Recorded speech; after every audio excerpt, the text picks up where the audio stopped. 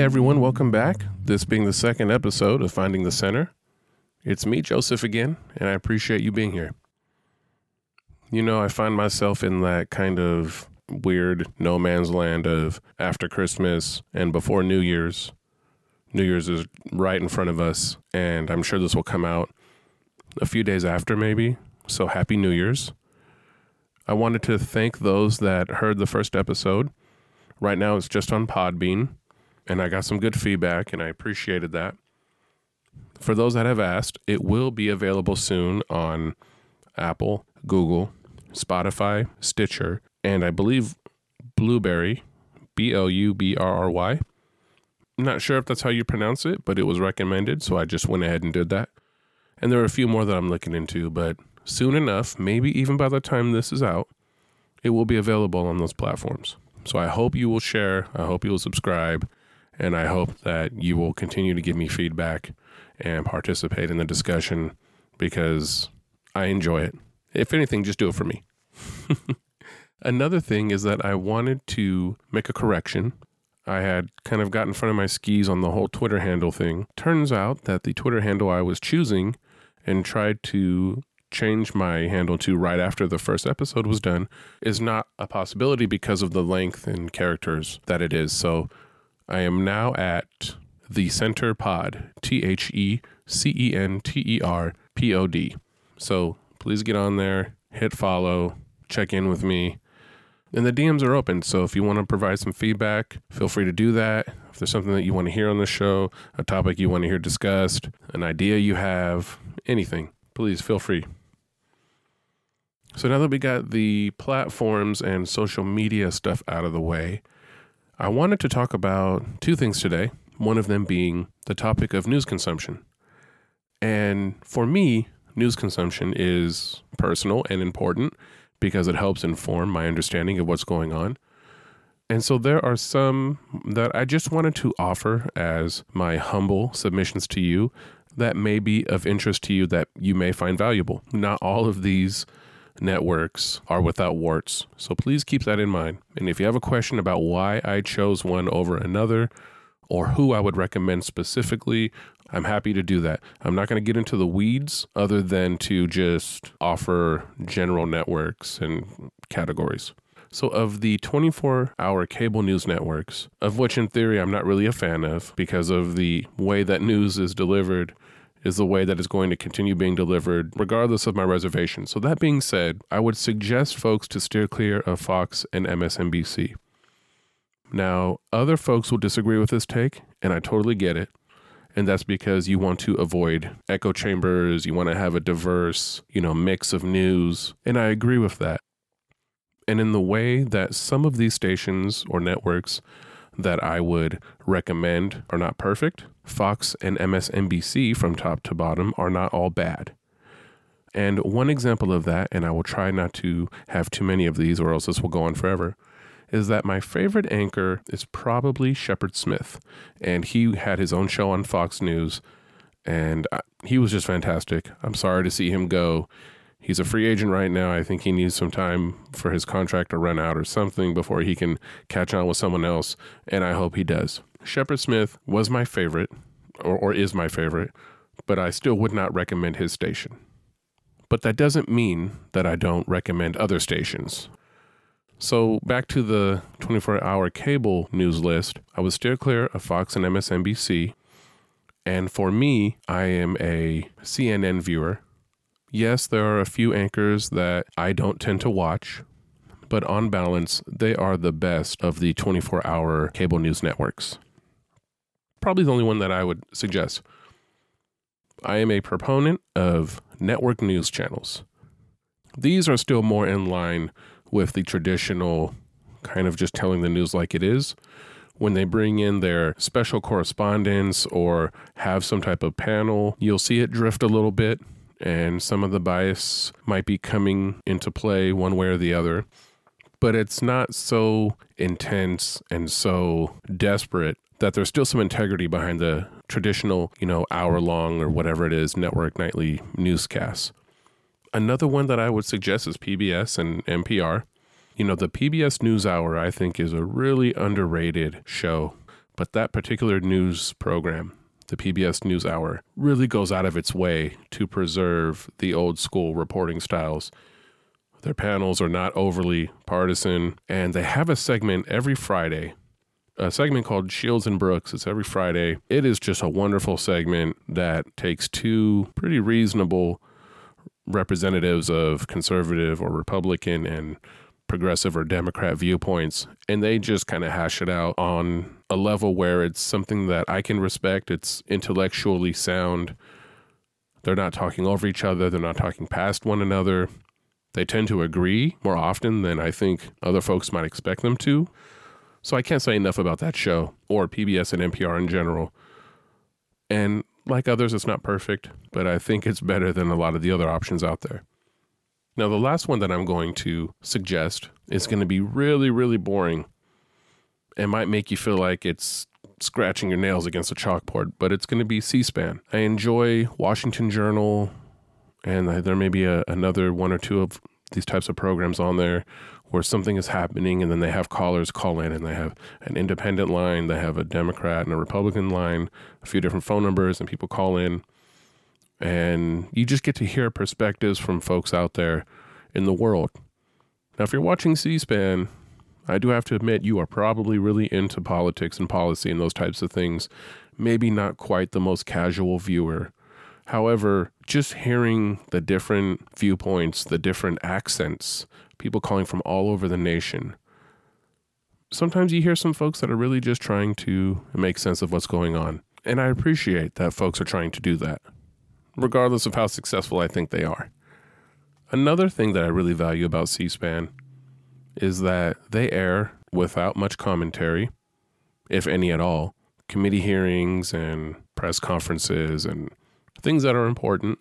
And the fact that they are not combined with some form of commentary and panelists, and just really allows you to take in what it was that maybe the president said or that someone said in a press conference and try to kind of process it on your own, I think is important. I appreciate also, ABC will have George Stephanopoulos, and he'll say, okay, this is breaking news and we're cutting to, a House impeachment vote. And then things slow down and they'll cut to the panel, and the panel will talk about it, and then they're done voting and they cut back to the clerk reading the vote and all that. But there is value of hearing what some of these panelists have to say. There's also value in just not necessarily the impeachment vote count, let's say, but a press conference where the president, secretary of state, or someone touching on some hot button issue is being asked questions and is responding to them, and there's no other information. Sometimes it's good just to have that. So those are kind of the reasons why I am a avid consumer of C-SPAN, and I also downloaded their C-SPAN radio app so I can listen to it. And they also have other interesting things, like they'll have an author come on and talk about their book and some political or cultural or historical value. So there's quite a few options on there, and sometimes it can be really boring.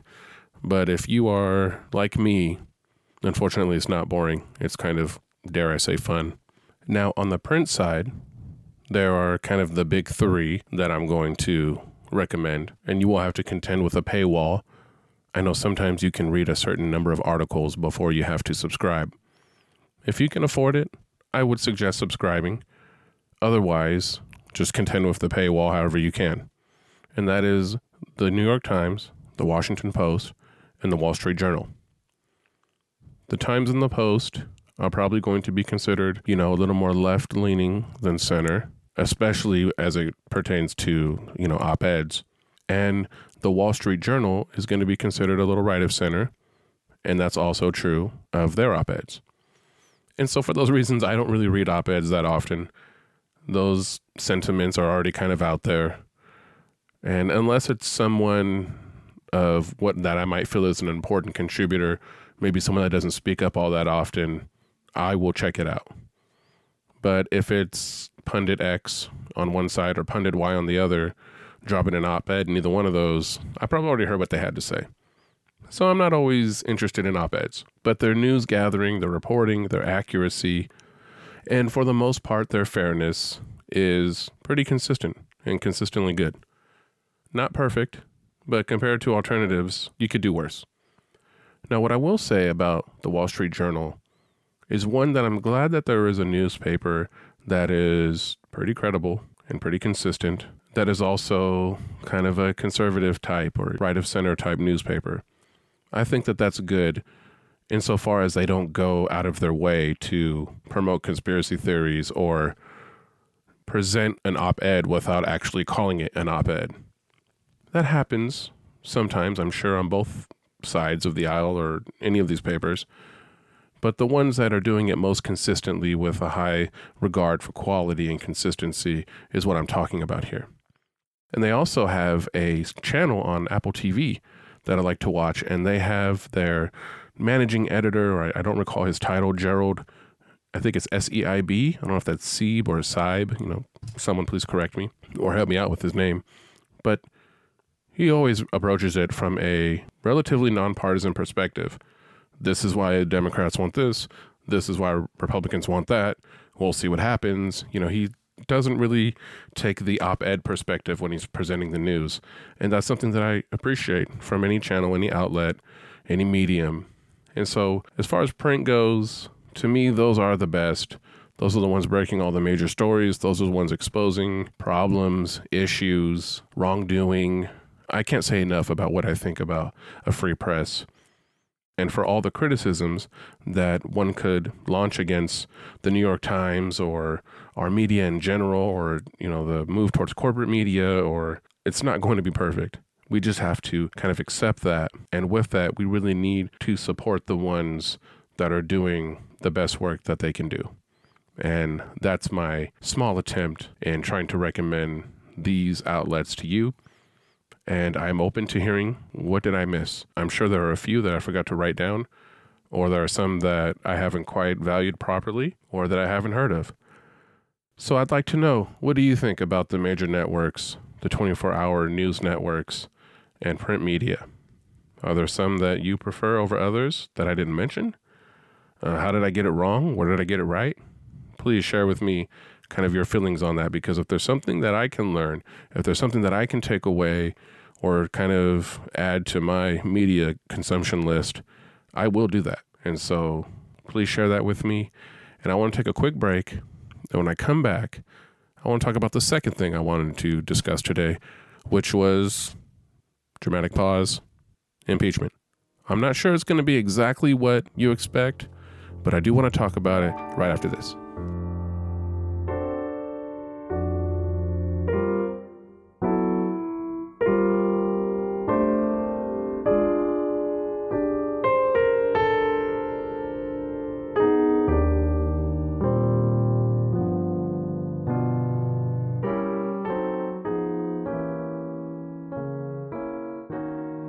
Okay, let's talk impeachment.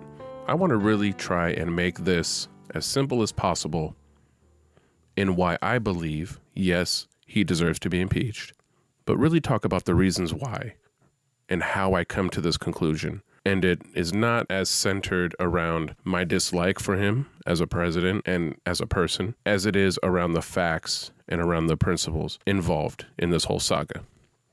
So the three questions that I think need to be answered for anyone to make a decision is: 1, why does Ukraine matter? 2, do we want a president that has put his own interests in front of the national security and foreign policy interests of the United States? And 3, do we want a president that will, not once, not twice, but 3 times, invite foreign countries to interfere in our elections? So let's start with the first. Why does Ukraine matter? And I'm going to be providing the sources that I use in the show notes so that you can read them for yourself. I'm going to be doing some paraphrasing because I know you're not really interested in my reading paragraph after paragraph to you.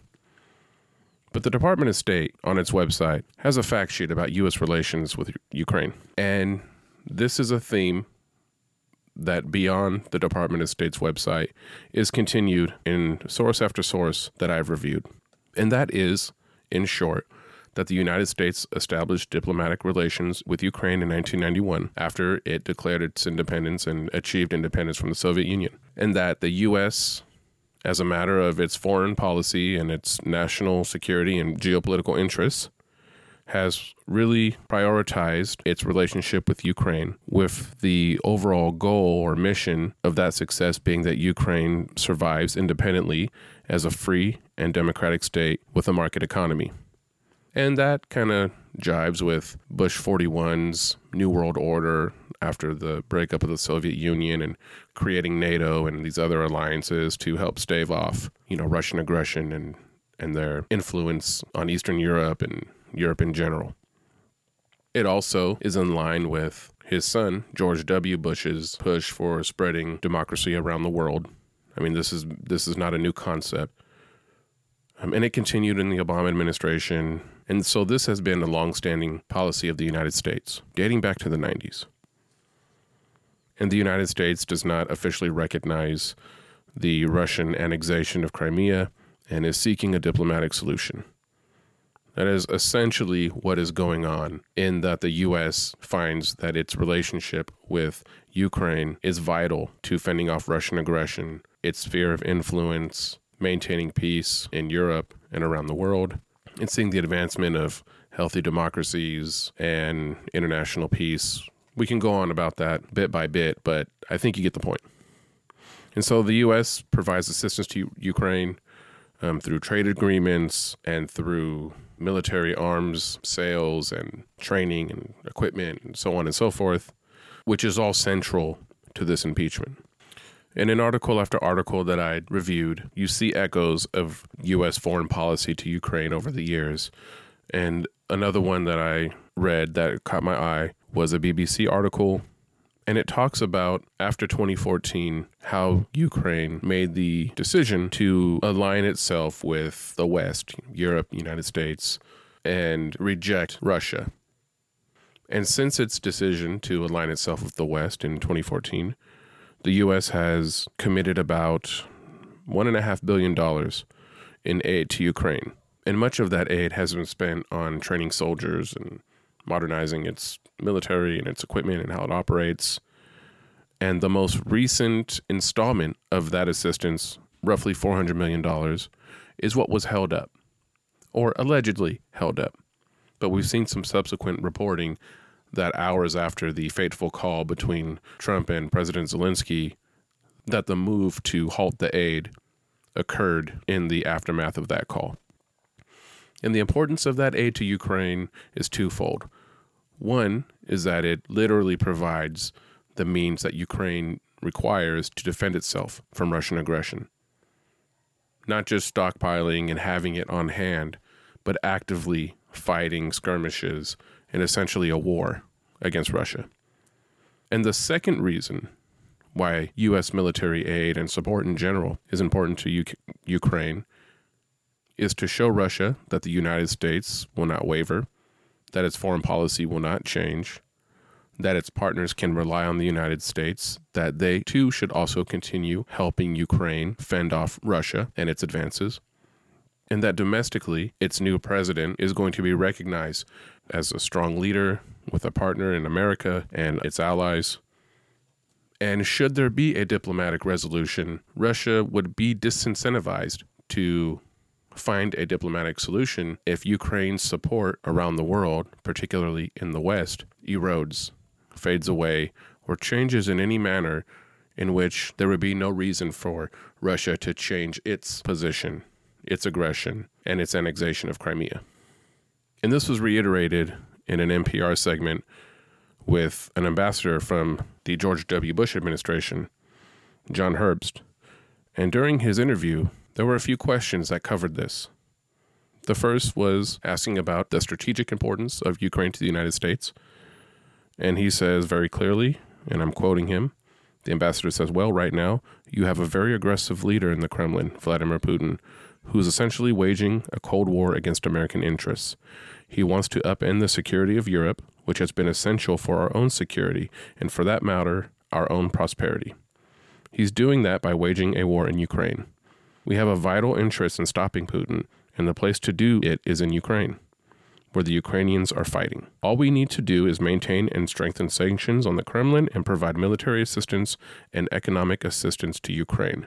This is very much in our interest." So this is not just a partisan talking point where this is something that Democrats are just clinging to life in order to justify their impeachment of Trump. This has been a bipartisan effort. And an article from Roll Call actually highlights some of the bipartisan statements that have been made, particularly in the Senate, regarding Ukraine. Some of the bipartisan statements that it highlighted are as follows. Senate Armed Services Chairman James Inhofe, he's from Oklahoma, is a longtime advocate for military assistance to Ukraine and says that he sees, quote, absolutely no connection, quote, between Congress's traditional support for Ukraine and the impeachment investigation. You're probably familiar with Senator Lindsey Graham from South Carolina. He said, quote, I am for Ukraine. I am not going to let this color my view that it's in our strategic interest to stand with the people of Ukraine, end quote. And when he says, I'm not going to let this color my view, he's talking about the connection between Ukraine and the impeachment proceedings, as all of these senators are. Senator Shaheen from New Hampshire is a Democrat. She is the top Democrat on the Senate Foreign Relations Eurasia Subcommittee. And she also makes the distinction between impeachment and Ukraine policy. And she says, quote, to date, the support for Ukraine has been very bipartisan.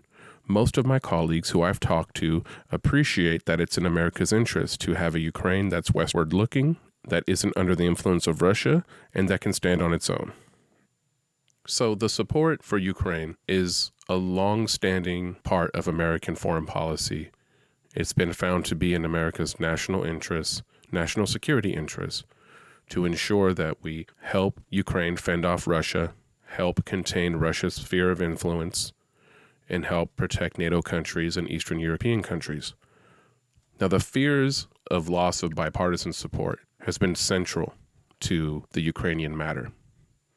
And it not only was reflected by these senators, but it was also reflected by Army Lieutenant Colonel Alexander Vindman. He provided a deposition and also testified in the impeachment inquiry. And he said, quote, I was concerned by the call. What I heard was inappropriate, and I reported my concerns to Mr. Eisenberg. It is improper for the President of the United States to demand a foreign government investigate a U.S. citizen and a political opponent. I was also clear that if Ukraine pursued an investigation, it was also clear that if Ukraine pursued an investigation into the 2016 elections, the Bidens and Burisma, it would be interpreted as a partisan play. This would undoubtedly result in Ukraine losing bipartisan support, undermining U.S. national security, and advancing Russia's strategic objectives in the region. End quote. And the concern with the bipartisanship did not just rest only with the senators and only with Lieutenant Colonel Vindman. Acting U.S. Ambassador to Ukraine, William Taylor, also testified about his concerns. And here's what he said. Quote, on September 5th, I accompanied Senators Johnson and Murphy during their visit to Kyiv. When we met with President Zelensky, his first question to the senators was about the withheld security assistance. My recollection of the meeting is that both senators stressed that bipartisan support for Ukraine in Washington was Ukraine's most important strategic asset, and that President Zelensky should not jeopardize that bipartisan support by getting drawn in to U.S. domestic politics. I had been making, and continue to make, this point to all of my official Ukrainian contacts. But the odd push to make President Zelensky publicly commit to investigations of Burisma and alleged interference in the 2016 election showed how the official foreign policy of the United States was undercut by the irregular efforts led by Mr. Giuliani.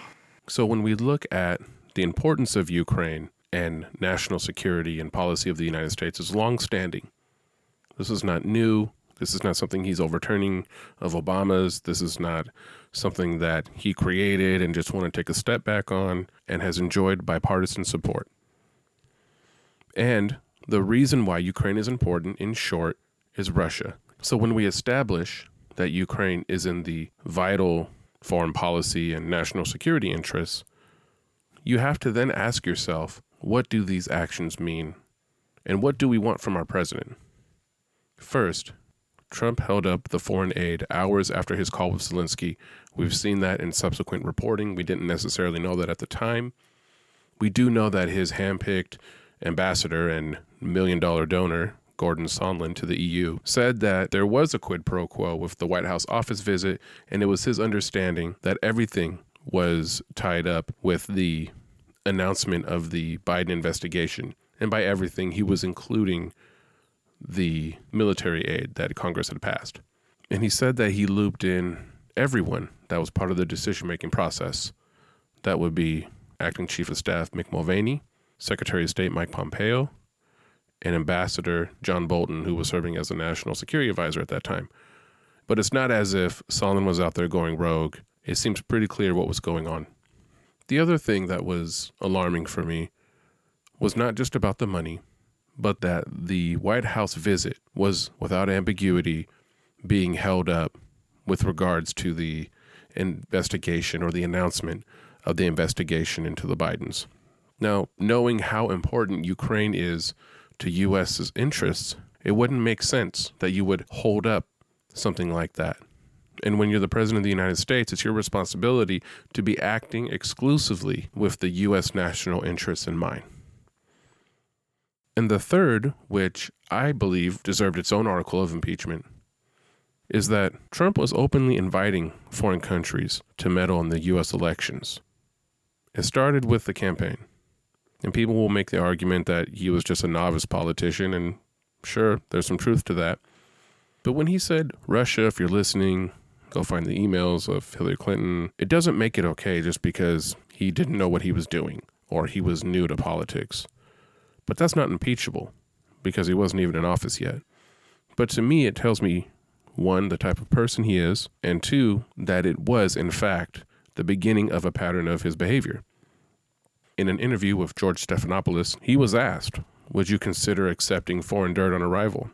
And then the report comes out, and they didn't even say, they hardly even talked about it. Should he have gone to the FBI when he got that email? Okay, let's put yourself in a position. You're a congressman. Somebody comes up and says, hey, I have information on your opponent.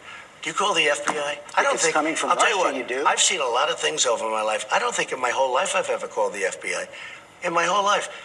You don't call the FBI. You throw somebody out of your office. You do whatever Al you do. Gore got a stolen briefing book. He called the FBI. Well, that's different. A stolen briefing book. This isn't a stolen. This is somebody that said, we have information on your opponent. Oh, let me call the FBI. Give me a break. Life doesn't work that way. The FBI director says that's what should happen. The FBI director is wrong. Your campaign this time around, if foreigners, if Russia, if China, if someone else offers you information on an opponent, should they accept it or should they call the FBI? I think maybe you do both. I think you might want to listen. There's nothing wrong with listening. If somebody called from a country, Norway, we have information on your opponent. Oh, I think I'd want to hear it. You want that kind of interference in our elections? It's not an interference. They have information. I think I'd take it. That's consistent with his previous behavior. It's consistent with his campaign, trying to coordinate with Russia, even if they weren't successful. And when you take that history with Russia, the interview with George Stephanopoulos, and then the day after Mueller's testimony, Trump is on the phone asking Ukraine to investigate his rival. Now, there's an argument that he's a corruption-fighting American superhero, but looking at the acts of quite a few of his cabinet members, his previous acts as a businessman, his foundation, issues with his inaugural committee, and questions around funding, I just don't see him as the corruption-fighting crusader that really only had that in mind. And if that were the case, this was never an issue prior to the campaign of 2020 really kicking off and Joe Biden actually being a candidate. This was never brought up before. I don't really find that as a coincidence. And to kind of add insult to injury, so to speak, after the call log comes out or the summary, he's asked on the White House lawn, what is it that you wanted Ukraine to do? Well, I would think that if they were honest about it, they'd start a major investigation into the Bidens. It's a very simple answer. They should investigate the Bidens. So there's country number two. First was Russia, then it's Ukraine in the summary, then he doubles down on the lawn, and then he triples down by introducing a third country and invites China into the mix. By the way, likewise, China should start an investigation into the Bidens. Because what happened in China is just about as bad as what happened with Ukraine. So I would say that President Zelensky, if it were me, I would recommend that they start an investigation into the Bidens, because nobody has any doubt that they weren't crooked. So this led me to asking myself a few questions. Was it in the U.S. national security, foreign policy, or other interests to withhold the meeting and likely the funding that Congress had appropriated?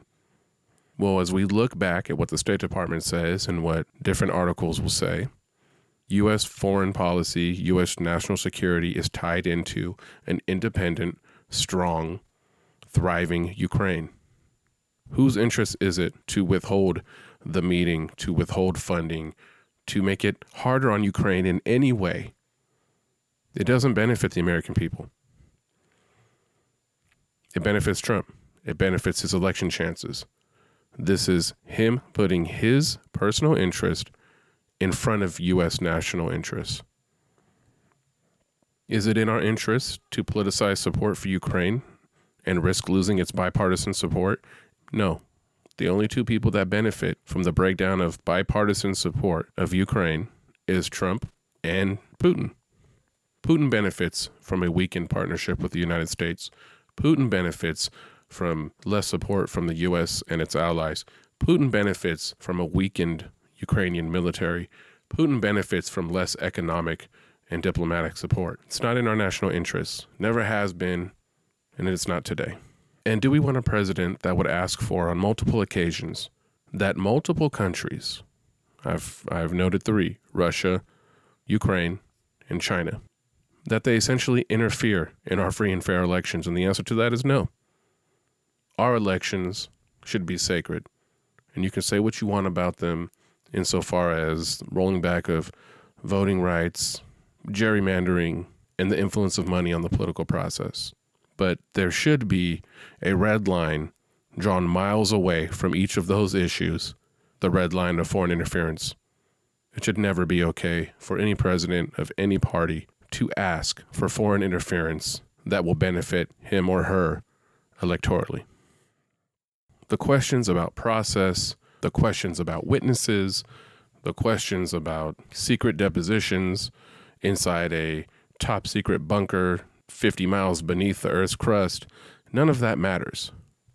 Because if you think a president should not ask other countries, let alone 3, to interfere in our elections, then really none of that matters. And while I am very hopeful and optimistic that he's going to get his ass handed to him in the 2020 election, should he still be in office, which I think he will, it doesn't mean that as a body, the House does not act on those actions. When someone takes decades of U.S. national security and foreign policy and is willing to pump the brakes on it to ask that someone investigates their political rival, that's not okay. And that is an abuse of power, because only the president has the power to do that. No one else could stop that foreign assistance, that foreign aid to Ukraine. No one else can sit down with the president of another country and encourage them to do such a thing. Only the president could do that. And if a president does that, that president, regardless of party, is abusing their power. That president should not be in office anymore. And while our country will survive if we wait until November 2020, that doesn't make it right. And so, while yes, I do believe that it should have been a bipartisan effort, I do have concerns with the second article being obstruction of Congress when Congress did not go through the court process to get the third branch to make a ruling on that. Sure, Trump should not have made a blanket statement that he wasn't going to comply with any lawful subpoena, and neither would any of his subordinates or agencies or departments. That is wrong. No other president has done that, and no president should do that, because the House has the sole power of impeachment. You don't get to say what they can or cannot do, what they can or cannot see, outside of reasonable, lawful, coherent arguments of privilege. But there is no immunity privilege where I just don't have to do that.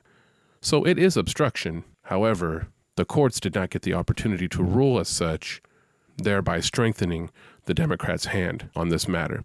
But regardless of what you think of the second article of impeachment, it was a clear abuse of power unless you believe that everyone that provided a deposition or public testimony in the House inquiry was lying. Or if you believe that years of America's foreign policy can be undone to benefit an individual president, then all of those process arguments and kind of peripheral matters, which aren't completely unimportant, but really have nothing to do with the substance of the matter. Either what he did was right or wrong. I've laid out my case with some historical context to try and help folks understand why Ukraine matters, why you shouldn't put your interests in front of the national interests, how the president did that, and why he deserves to be impeached. So that's it on impeachment. Now, like I said, before I end every episode, I want to give someone a shout out that I have interacted with in one way or another. And today's recommendation is at The Values Voter, TheValuesVoter. And The Values Voter describes themselves as, this is reading from the bio, I love God, human life at all stages, verifiable facts, sports and jokes, pro-life, anti-racist, pro-truth, and anti-lie. Proud hashtag never Trump, quote, human scum. We don't necessarily agree on all issues and matters, but every time I see he or she shooting off a Twitter thread, making a point, responding to someone, rarely, if ever, do I see any type of kind of ranting, crazy nonsense. And it's always something that is well thought out, well written, coherent, intelligent, and it's just something that I appreciate. There are not a whole lot of folks that I can find on the right that really do quite the job that at The Values Voter does. And so I want to thank them for their contributions, for their influence that they've had on me. And I hope that if you're not following them, you will, and that your experience with them tracks with mine, because it's hard to find folks out there that are consistent, that you can rely on, and that you might feel you can learn from. And this is another account that does that for me. So with that, I look forward to your comments, your feedback, your suggestions, and your dissent. A reminder that you can find me on Twitter at TheCenterPod, and you can always send me an email, findingthecenterpod@gmail.com. I thank you for tuning in to this episode. I hope you found it valuable. And until next time, take care of yourselves and each other.